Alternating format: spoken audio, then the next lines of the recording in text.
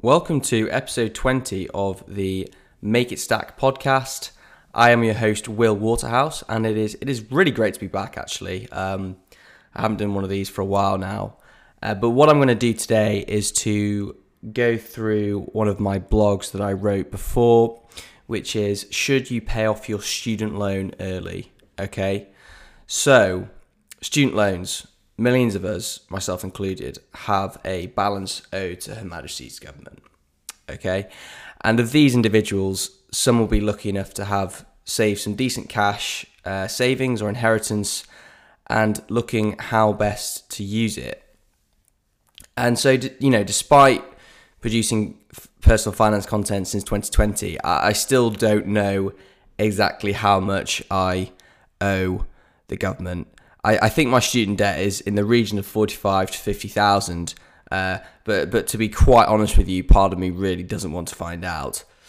I've personally been contacted by a few friends who are toying with the idea of paying it off with a lump sum, given the increasing interest rates that we've seen. As I'm sure you'll have heard, that the Bank of England and the Federal Reserve have been hiking interest rates to combat this increased inflationary pressure. And so that will impact repayment rates, which I will get onto later. So what I did is I cracked open an Excel spreadsheet and tried to get to the bottom of it. So is it worth paying off your student loan early in one fell swoop if you can afford it? So first off, let's look at the current rules. So I'm just going to go through the key rules for individuals who took out a student loan after the 1st of September 2012, okay? So that is for people who are probably under 30. Okay, so what is the interest rate on the loan? So it's RPI, which is a measure of inflation, plus up to 3% per annum. RPI at the moment is around 10%, so interest rates are currently at 13%, or the repayment rates are at 13% per annum. Secondly, when are student loans written off? So student loans are written off 30 years after your repayment starts. So for me, this will be in 2047, as I started paying them off in 2017. How much do I need to earn before the repayments kick in? So this is £2,274 a month before tax and other deductions. And they change on the 6th of April every year. So for instance, if you earn, say, 2,374, so £100 above the threshold, which is equal to around £28,500 a year, you're paying £9 a month, which is 9% on £100. And then, okay, let's make some assumptions for modelling purposes. So let's say you graduate in 2017, which is what I did. Your current level of student debt is 50,000, and you have a salary of £45,000 a year, which increases in line with RPI. We'll also state that the salary threshold to pay off the student loan, which is currently £2,274 a month, increases in line with inflation. Average RPI over the next 25 years, we'll say is 5%.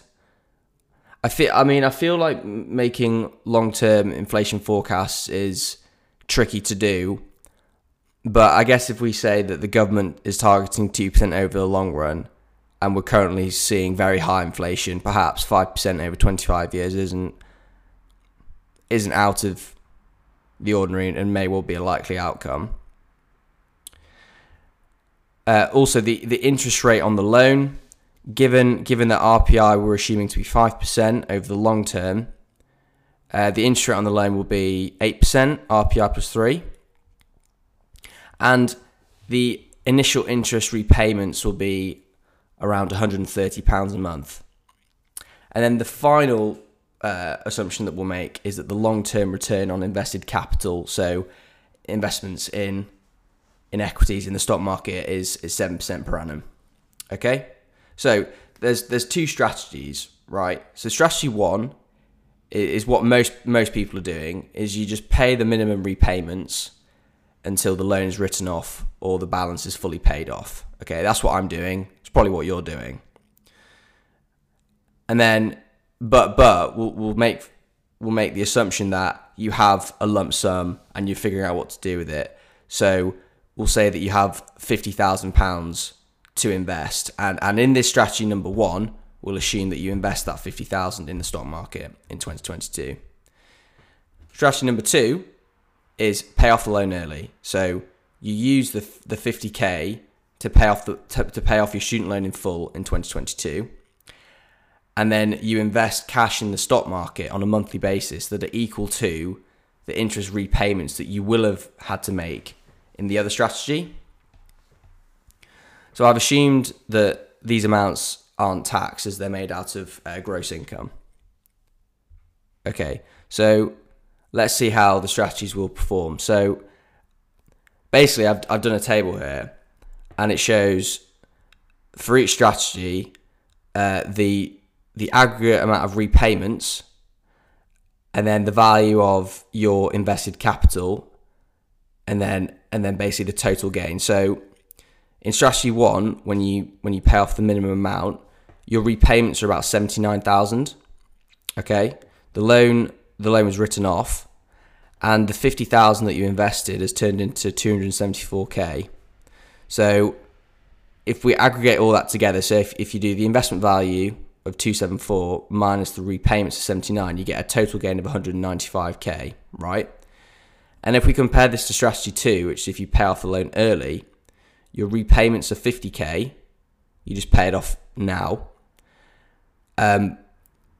But your investments, okay, so the monthly amounts you pay into the stock market later have only increased to 175k. So the total sort of net gain for strategy 2 is 125,000. So as you can see, strategy 1, i.e. minimum repayments, beats strategy 2 substantially. So the benefit of investing the 50,000 over the long term comfortably offsets the higher interest repayments over the term of the loan. Okay? So the question you're probably going to ask is, but what if my salary increases above inflation? I'll surely be promoted or moved to better roles with higher salaries. So how will that affect the performance of each strategy? And that is a really important question.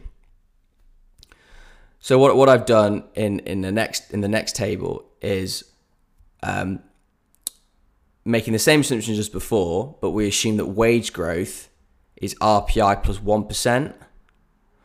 Okay, so what that means is that your salary is increasing above inflation. So you have a higher salary in real terms as time goes on. So the total gain from strategy 1 in this case is 164k. Okay, so repayments increase to 111,000 because you're earning more money. The investment value remains at 274k, which is simply the 50,000 invested today and then appreciating in value. Strategy 2, okay, so you pay it off 50,000, so repayments 50k, and the investment value goes to 228k. So if we look at the net gain, strategy 2 is 178,000 and strategy 1 is 164,000. So in this case, paying off your student loan early is better. So if you have a successful career with a salary which increases above inflation, the student loan repayments increase substantially. Okay? So let's just let's see how the strategies play out in a variety of scenarios. So what I've done here is plotted another table showing salaries from low to high on one axis, and then wage growth over the term of the loan on the other axis. And it's clear from my analysis that the following two factors can heavily influence your decision to pay off your student loan. One is current salary, and second is expected long-term salary growth relative to inflation. And this is intuitive, as as both these points materially impact the monthly repayments which add up over time. So paying off your student loan early makes most sense for those who are on a medium to high income of at least $45,000 with a salary forecast to increase above inflation over the long term. And paying off your student loan early makes least sense for those who are on a low income with a poor wage growth outlook.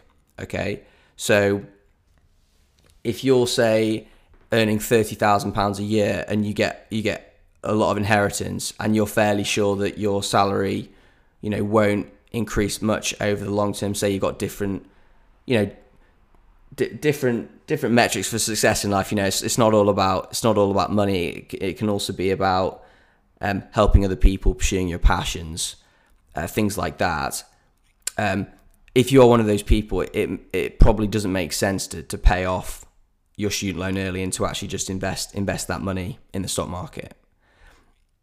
Okay, so let's just bring this all together and I'll provide my final thoughts on this. So deciding to pay off your student loan early is a complex decision, no two ways about it. A great deal of care should be taken before deciding to pull the trigger, as it were.